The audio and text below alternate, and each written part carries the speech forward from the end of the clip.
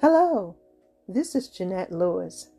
Welcome to today's podcast.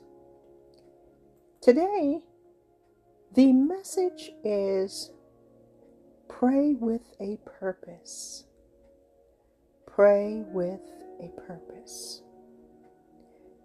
What is the purpose of prayer? Well, the purpose of prayer is to commune with God. This is the tool we use to talk to God and have access to Him. Prayer is for us, it's not for God. God doesn't need prayer. But in His infinite wisdom, He gives us access to Him through prayer. And when we pray, we must have the proper prayer channels. Well, you may say, well, what are the proper prayer channels? The channels of prayer are the posture, attitude, and mindset. The proper channels of prayer are posture, attitude, and mindset. So, we're going to say PAM. We're going to use the acronym PAM, P-A-M, for posture, attitude, and mindset. So when we pray, we should always have the right PAM, posture, attitude, and mindset. Be humble, be meek, be honest, be real. Bring yourself into the spotlight. Nothing hidden. Be sincere. Even if we have sinned, repent. Repentance is a channel of prayer. As believers, we should have a lifestyle of prayer because it's a privilege to talk to God. I'm reminded of the parable of the Pharisee and the tax collector, Luke the 18th chapter, verses 9 through 14. And it reads, "To some who were confident of their own righteousness and looked down on everyone else, Jesus told this parable. 2 men went up to the temple to pray, one a Pharisee and the other a tax collector." Verse 11, "The Pharisee stood by himself and prayed, 'God, I thank you that I am not like other people, robbers, evildoers, adulterers, or even like this tax collector.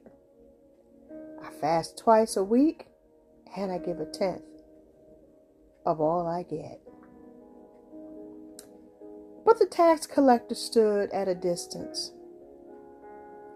He would not even look up into heaven, but beat his breast and said, 'God, have mercy on me, a sinner.' Jesus said, 'I tell you that this man, rather than the other, went home justified before God. For all those who exalt themselves will be humbled, and those who humble themselves will be exalted.'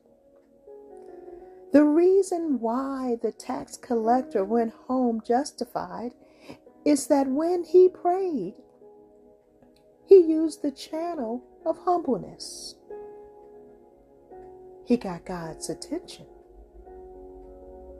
You see, prayer is one of the greatest tools God has given us. And when things happen in our lives, and someone makes the statement, 'All you can do is pray,' well, that's enough. Because prayer can travel the world. Prayer can cross barriers. Prayer is universal. And it cannot be stopped. I said it cannot be stopped.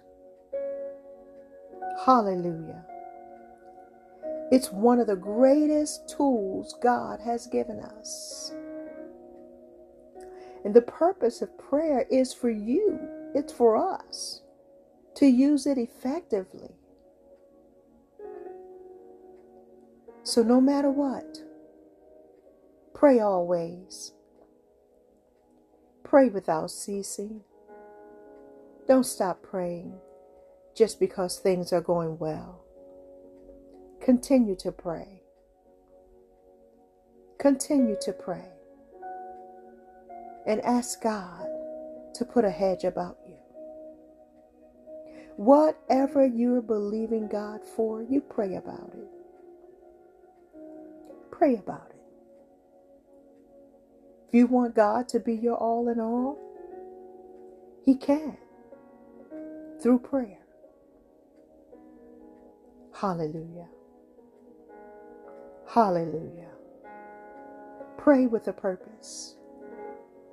Pray for others. Don't just pray for yourself. You pray for others. You pray for the leaders of our land. You pray for your neighbor. You pray for your community. Ask God to protect you and your children and your family. Prayer. Prayer will do this. Pray with a purpose. Use prayer effectively. In Jesus' name.